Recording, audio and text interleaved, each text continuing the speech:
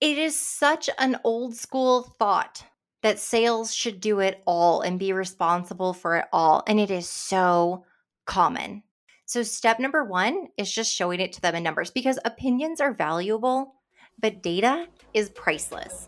Welcome to Decision Point, a podcast about overcoming adversity in sales and the growth that we experience in the process. I'm Brad Siemens. Welcome to Season 3 of Decision Point. I'm Kyle Hawk, Director of Marketing at Monster Connect, and I'm so glad you could join us today. I'm very excited to kick off Season 3 of our show. But before we dive in, I wanted to let you know that we're launching a newsletter companion to this show, in which we'll be delivering additional content like bonus episodes, helpful resources, and some great tips to take your sales career to the next level. Just go to monsterconnect.com/podcast. You'll be able to sign up right there. Last year, we heard a lot of amazing stories on this show, stories that focused on facing adversity head-on during an extremely difficult year. And as we launched Season 3 of our show, we were curious to hear stories from the other side. What did you learn from 2020 and all of the difficulties and challenges that it brought that's helping you pivot, evolve, and grow in 2021? That's the question we're seeking to answer in these first several episodes, and I wanted to start things off by talking with Mary Grothe. She's the CEO of Sales BQ and House of Revenue, a Denver-based firm of fractional revenue leaders who currently lead the marketing, sales, and customer success and RevOps departments for companies across the nation. She's also the host of the fantastic Quota Crusher podcast. Now, Mary and her team obviously experienced the ups and downs of 2020 just like the rest of us, but they also experienced it alongside their clients who they were helping navigate uncharted waters. There are a lot of stories to tell, but one thing was clear, and it's at the heart of Mary and her team's mission. Their clients were finding new ways to flourish and scale, and it all begins with focusing on all aspects of the revenue engine: marketing, sales, and customer success. And this idea of building a revenue ecosystem is something Mary is passionate about and something she's seen change the course of companies in her career. With no sales training but plenty of drive, Mary started in an admin role at a Fortune 1000 payroll company at the age of 22 before pitching an 18-month plan to her boss in an effort to join the sales team. Within 30 days, she was the top sales rep in her company. We're going to jump into the conversation here. She explains where her drive to succeed came from, how her sales career has evolved since those early days, and why she's so passionate about reimagining the revenue engine for her clients. Let's listen in. You know, we've had so many conversations on this show over the past year of talking with people. We talked with somebody that was a nurse and within a month of transitioning to sales was crushing it. We talked to somebody that was a high school teacher. There's not like one particular path that leads somebody to like immediately step in and just crush it as a great salesperson. What do you think? Was it about your personality or your drive that was the right fit that just made that click so naturally and so quickly? I grew up in an alcoholic and abusive family. I was the youngest of 4 kids. I was never made to feel loved, appreciated, that I was enough, good enough. I also fought for survival. I had amazing emotional intelligence. I can read a room. I know how to influence situations to work in my favor. It was all part of survival and growing up. I also had the greatest fear of disappointing one of my parents because the repercussion wasn't pretty. Going into a sales role, I was scared to death. I remember the first day back from corporate training, I was top of my class. They had people in training, the guest trainers, which were sales managers across the country, were calling my manager and saying, "Who is this girl? She's working her tail off here to prove a point." They were already noticing something was different. Of course, I had no idea. I just had my head down. I was really just out of fear of not succeeding. I had to win. When I came back to my desk and realized I actually had to start making phone calls, I realized how scared I was. And I had a terrible fear of disappointing anyone, letting them down. Truly, this sales manager was the first person who ever believed in me in my life. I mean, more than I even believed in myself. And I was so scared to let him down. I asked him what to do. He told me to call 10 of our existing clients and ask them why they chose our product or service, why they remain a client even when the competition is knocking on their door, and what the biggest gain is, like an ROI statement that they've received. I didn't have to make 10 calls. I made maybe 5. I was so blown away by the answers. Our clients were so happy. And I shifted my mentality to say, someone should be thankful to take my call. What we do here is pretty awesome. Hmm. And I was Yep. so young. I didn't have, I mean, so young, so inexperienced. I didn't have any bad habits or any frame of reference or belief systems around it. And so I had this courage to start making these phone calls, but I was also afraid to get hung up on or to not bring value out of the gate. And so I took it seriously that I needed to perfect my initial outbound message. I had just started using LinkedIn. That was a new technology, newer in 2008. I was also using the internet to find some talking points about the companies and people. So it sounded like I knew a thing or two. Yeah. A couple of value statements and the confidence inside of me that what we did was actually quite wonderful. I was able to leapfrog against my peers. I think there was a passion, conviction, and enthusiasm. PCE is what we call it. I think there was that just naturally in my core DNA.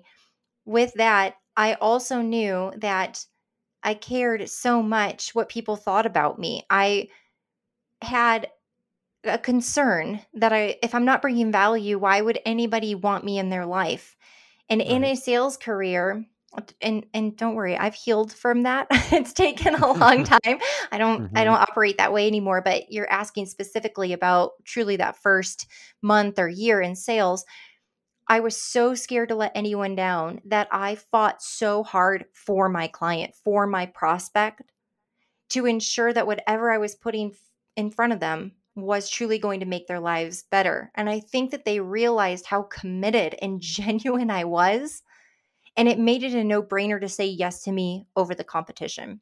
Well, that's really great. And you touched on something there, and talking with the customers and gaining this understanding that, like, wow, people should be happy to be getting a call from me. People, should be excited to take my call. And of course, going into like a SDR role like this, you're facing a lot of hangups. You're facing a lot of people that don't want to talk to you. It almost sounds like for you, it's almost like flipping that mentality on its head with how you approach it. And I know you've got this podcast, Quota Crushers, which I already mentioned. I love the name of it. Just as you're having conversations with people, as you work with your clients, as you're coaching people, do you find that that's one of the hallmarks of somebody that's going to come in and immediately crush their quota? Is it just flipping that state of mind and that framework in your head as you're going into it? It is. We believe in BQ, the behavioral quotient, and that has 4 components. If you can imagine a circle right now or like a cycle, at the top would be how you think. And your mental mindset, that's where it all starts. When a piece of information enters your mind, we as human beings immediately tell ourselves a story about that piece of information, and that triggers our emotional state, positive, negative, indifferent, varying degrees of that. And based on the story that we tell ourselves, the emotional state is either going to help or hinder the type of action that comes next. And action is everything in BQ, and actions yield results, which is the fourth component of that. Every time when we break it down to look at a high performing salesperson versus a mediocre or underperforming salesperson, you can identify it in the BQ. But it's not just, you can't just look at activity and the effort. You have to Hmm. get to the core of what's behind it. There's something so fresh and pure about people who embark on a sales profession, and they're so green and they're so new. They're not jaded. They don't have belief systems around it. Potentially, they haven't sold in an environment that really ran them ragged and helped them reach burnout, which then you don't look at the profession too great, or you didn't have a great manager, which is super common in sales profession, probably any profession. That mental mindset piece and how they show up for the day is the indicator. It's one of the top traits for top sales performers. Hmm.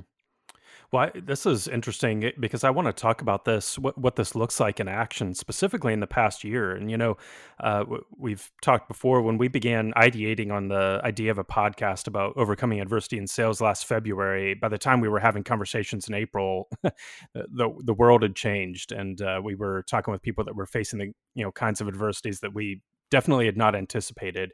I'm wondering, in Mhm. working with your clients last year, and you help companies nationwide to sales success. What did you see last year? What were some of the biggest challenges that they were facing, and how did this all become applicable in real time in the moment?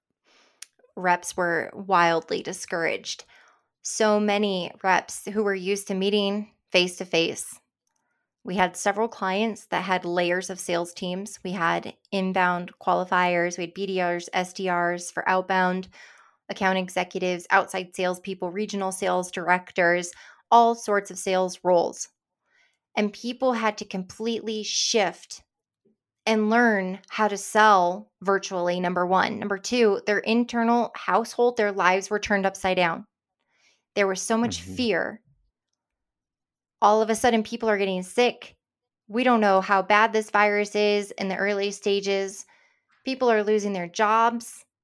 Kids can't go to school. I mean, look at a salesperson. We already have a very difficult job, which Yeah. is why it is so rewarding when we knock it out of the park and why so many people want to be in this profession. It's already a hard job with a ton of rejection. It takes a lot of motivation and energy to continue forth on the path. You have to cut out a lot of noise and you have to have very specific DNA and traits in order to persevere in this profession for a long time and have continued success. You put that person who already has a high pressure role and a lot of stress, and now you completely turn their lives upside down. Their lives, the lives of their Hmm. spouse or partner, their family, their loved ones. It created a ripple effect through the sales community. We also took salespeople out of their environments of high performing cultures and asked them to sit at home by Right. themselves. Salespeople don't want to be by themselves, not at least not the ones that I know. Maybe a few introvert Hmm. salespeople were like, "This is amazing," but we, most of us in sales, we thrive off of community and being with each other. It's motivating when you have a cubicle wall separating yourself from a top rep on the sales team and you're listening to them relentlessly dial. Or you can hear them having a conversation with a prospect. It is going so well. I mean, that's the stuff that fueled me Yeah. hearing that. Oh, shoot, she's crushing this call. She's going to close that. I have got to get on the phone. I need another deal in my pipeline. There's no way I'm letting Hmm. her pass me. But you took the rep out of that environment and you expected them to figure it out and do it at home. And there was a constant fear that their job was going to get cut. Think about how many people were working in industries directly in or servicing hospitality and retail and restaurants, industries Hmm. that were completely shut down. I saw so much panic and fear. And the salespeople, what they really needed was a hug. They needed reassurance. They needed somebody with empathy to come to them to tell them it was going to be okay. And that this was the greatest profession, and it still is the greatest profession, in my opinion. And that salespeople are innovative, they're very entrepreneurial, many of them, and we know how to take on risk. So let's put our big pants on and figure it out. And so for our teams, we had to completely take a step back and emotionally align and ensure that we had mentally and emotionally well salespeople that we were working with. Second, we had to get creative because so many people retreated and cut sales and marketing in order to Hmm. reserve cash. And we were able to help our clients who remained with us get creative and say, well, your competition is pulling back, we're doubling down. And here's how we're going to do it. We also got creative in a shift to serve the industries that were flourishing over the past year, which many industries, because of the shift in the way consumers were behaving and other trends in various industries, some were thriving. Hmm. Therefore, we focus time and energy to the industries that were thriving rather than having a group of salespeople continue to call on restaurants, showing Right. empathy and trying to not sound tone deaf. It's like, why are we even making this phone call? Like, hold the Hmm. phone. This is the last thing they're going to care about. They're about to lose everything. We need to be calling industries that we can still have a business conversation and we can figure out how to do that. So we made the shift as far as how we were doing the work and then who we were targeting and how we were creating conversations with them. The third part was we had to figure out how to create a high performing sales culture with everyone working from home. And it wasn't just a Zoom happy hour. There were multiple ways that we were able to figure out how to create camaraderie and to create community and to allow salespeople to not feel like they were on an island, which was extremely important in order to maintain the energy.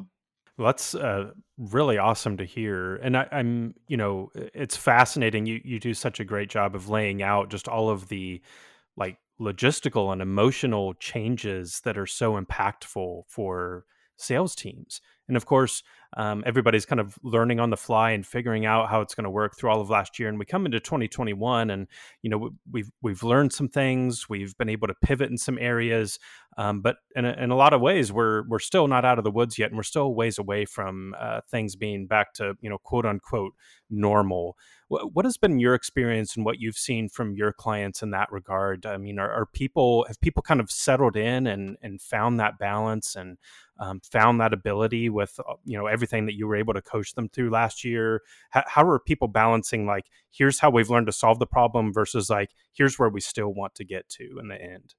It varies by client. It varies by the size of their company. It varies by the company's innovation and ability to meet the new needs of the buyer that they serve, because a lot of needs of buyers have shifted. Like, FYI, anyone in marketing listening to this, please go redo your ICPs with your buyer personas and potentially update some Hmm. language. These should not be something you did 3 years ago and it's just sitting there. Like, if you haven't adjusted that and changed the playbook and the messaging, not just in sales, but in marketing, and have alignment, it's critical right now. But it varies by industry on how they were able to flourish and get past it. Some people realize they may not be cut out for the sales profession. When you take away those components that I was talking about and completely shift the landscape of how a salesperson sells. So you take their territory away from them. As an example, one of our clients, they had geographic territory managers, territory reps who were on planes and in a different state in their geographic territory every week.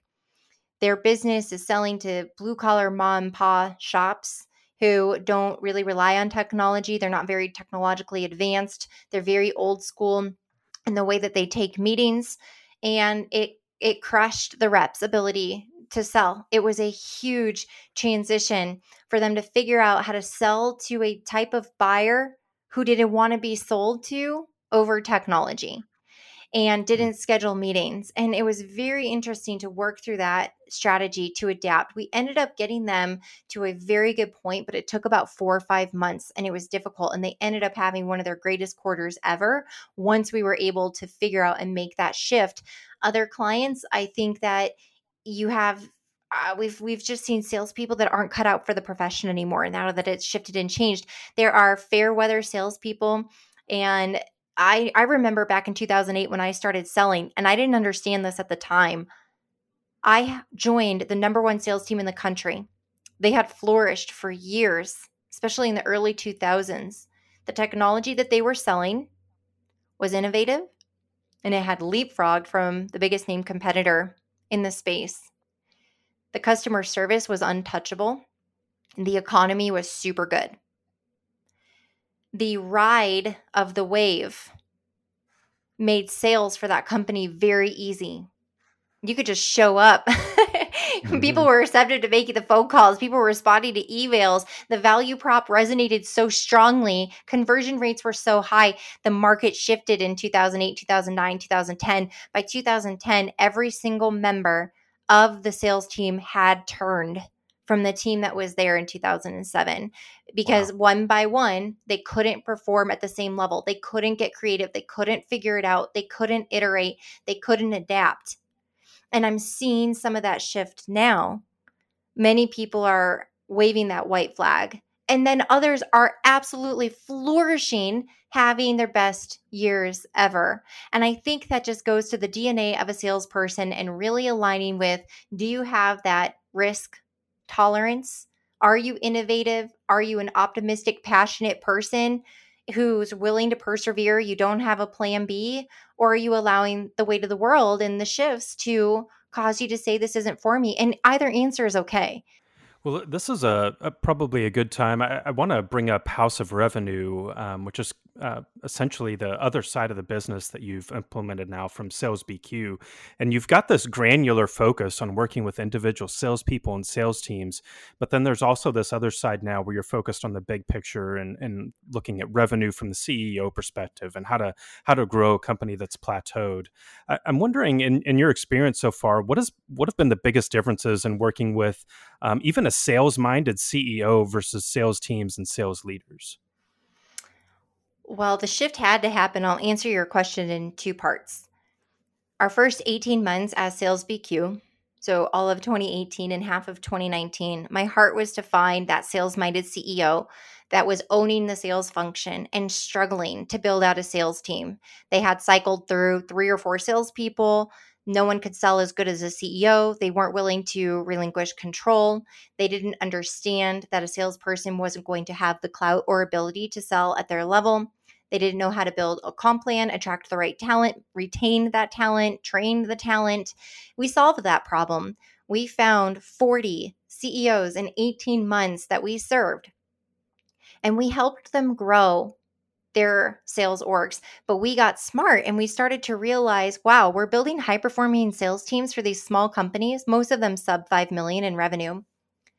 But the sales teams were hitting ceilings. We were getting to the point where we're building 3 or 4 pretty decent performers and getting to the point we needed to bring in a sales manager. But the team now being at that size without marketing or automation or investments in technology. And then, of course, we're growing sales so much and nobody has a focus on customer service or customer success and the new client onboarding experience and even just the entire client experience. Things were starting to break. And I knew that was a problem.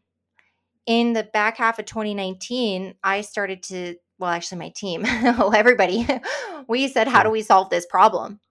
And we realized we needed to start to have a say in marketing. We needed to start to have a say in the tech stack and the automation. And our marketing manager actually stepped up to the plate, was the first one who said, how can I lend my talents to our clients? I said, I don't know. And so we started leveraging her time fractionally. She's helping us scale for marketing. She lends her time fractionally to our clients. And we start to realize, I think we're on to something. So we bring in a fractional CMO who helps build out what our offering is going to look like. And we start investing in developing partnerships for automation and technology. Oh, we get into 2020, we have a full service offering now. Pandemic Mhm. hits us and we lost 60% of our revenue in March. We had several clients that were still kind of on that old model of just working with the sales team that asked to get out of their contracts early. There was a lot of fear about them being able to survive. Of course, I wasn't going to hold anyone in it. We let them out, but we had to rebuild our company. And when we did that, we adopted this full service, full scale ahead mentality that we now were committed to serving the CEO who understood that you can't solve your revenue challenges with sales alone. It's a huge component of the business, but not anymore. It has to be one holistic revenue engine. We had 9 full service clients in 2020. On average, we doubled their MRR within 10 months. The average client grew by 3.2 million in revenue, which was a 1500% ROI. But during Mhm. that time, what we learned is the salesperson of today and the sales manager of today have been brought up in environments where they had marketing, where they had inbound leads, where they had name recognition, where they had automation and technology. And there are a lot of smaller companies that have yet to make investments in those, but they want to attract that talent. Well, that talent doesn't want to come work for you if you don't Right. have those items. And so it Mhm. was interesting because you asked what kind of shift we saw. Well, we had to separate out Sales BQ from House of Revenue because our Sales BQ brand and our Quota Crusher podcast and our free sales training room, those resources were kept just attracting salespeople and sales managers and sales leaders by the dozens every single day. We have so many subscribers and we love our Quota Crusher community, but they were an indirect lead source telling me how horrible their CEOs were, Yeah. saying our CEOs need you because they don't understand the value in this holistic revenue engine. So we were getting more, I guess, referred to as like backdoor referrals, but we weren't allowed to Mhm. mention their name or say that Mhm. we knew anything because they were too scared. for their job. And so I was thinking, this is super wonky. We're not attracting through our own SEO and keywords and traffic any decision makers. And we also felt like the name Sales BQ wasn't doing us any justice because now we're holistic in all revenue functions. That Hmm. caused the rebrand to House of Revenue. We separated the two audiences and now we're attracting CEOs through House of Revenue. So how has it shifted?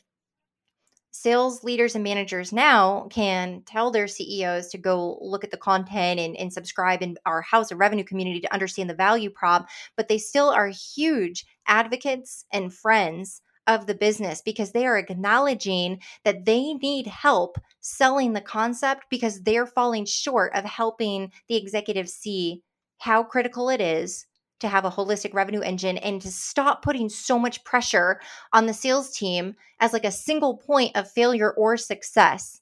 You can't hire a team of sales unicorns. Sales unicorns don't exist anymore.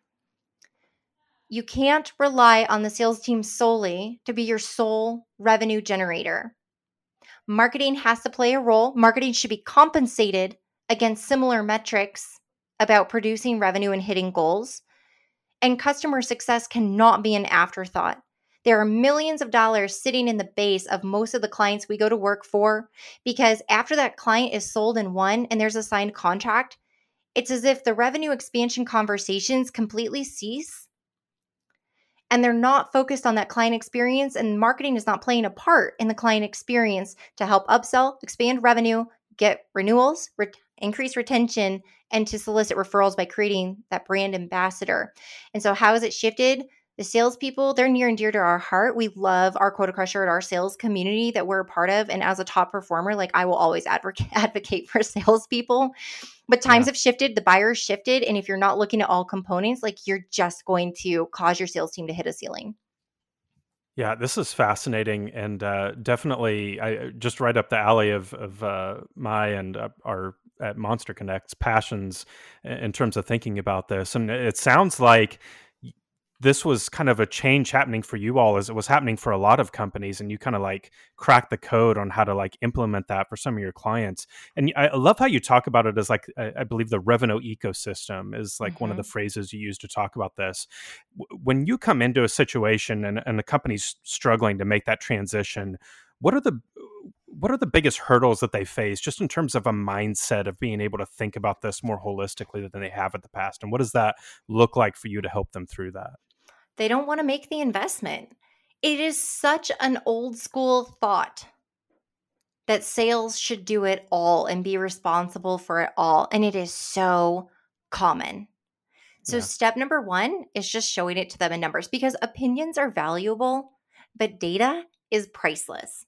Hmm. And when you can show the CEO historical data and help them understand from a business intelligence standpoint, looking at the data analytics and help it tell a story and help them see, we like to build revenue economics models.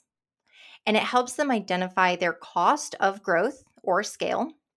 Growth and scale are two different things, and what it's going to take to get there. And we show them if you want to grow or scale at the current way that you're doing it, here's how not profitable it will be and how long it will take.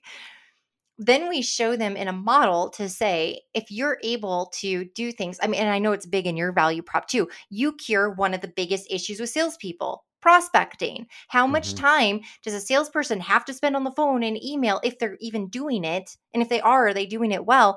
This is a highly compensated salesperson. They're usually brilliant once they get the conversation, but the Achilles heel is getting enough conversations. And it just seems to be Hmm. pulling teeth to get salespeople to do the outreaches, especially in changing times. So you have a beautiful value prop in what you're doing for the sales community. The idea is to show them that by making potentially a two or $300,000 investment, you can get to add 1, 2, 3, 4 million more dollars and do it in a very tight time frame, and it won't be overwhelming because it's very systematized and it's automated, and it's easier to scale automation and systems and processes than it is the wild west chaos of a bunch of salespeople just doing it their own way. And Yeah. so it typically, in order to get them to be on the same page, is we have to show them the model. We have a client that we just started working with.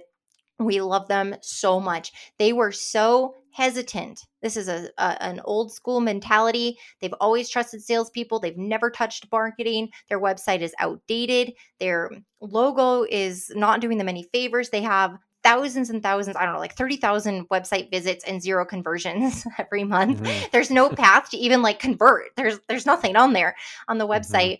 And they've always just said, it's a salesperson's job. It's a salesperson's job. It's a salesperson's job. He was very hesitant to engage. We're not cheap. And he couldn't see the value out of the gate. And I said, how do you understand value? How do you need to see it to where it's going to click for you? And he said, just build me the model. We built the model. And he said, that's all I needed to see. And he has become our biggest advocate and fan so quickly. And all of a sudden there's lots of money to invest in the project because now he can see the path to how to get there. And so sometimes I think it's that. And then also they love the track record and just social proof. Some of these CEOs just say, show me another company that has done this and how did it go? And I'm sure you run into that too with ROI. Tell me about some of your clients that have implemented this and what were the results. Show me that and show me consistency in that and a track record, and I'll probably say yes to it. And so that's just a huge component to getting them to believe this could work for us.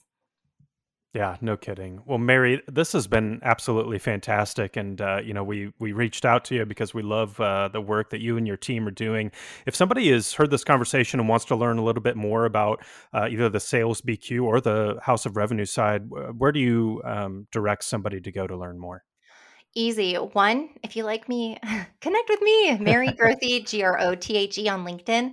Secondly, if you're in sales, you want the Quota Crusher podcast, the blog, or a free sales training room, jump over to salesbq.com.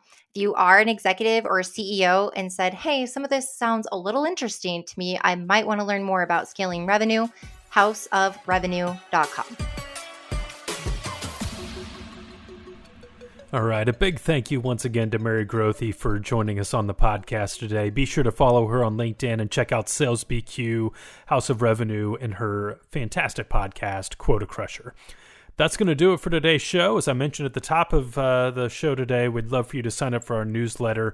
And, of course, just come visit us at Monster Connect. Check out some more great podcast episodes and some great content we've got for you. Just go to monsterconnect.com/podcast. That is going to do it for today's show. Thank you so much for joining us, and we'll catch you next time.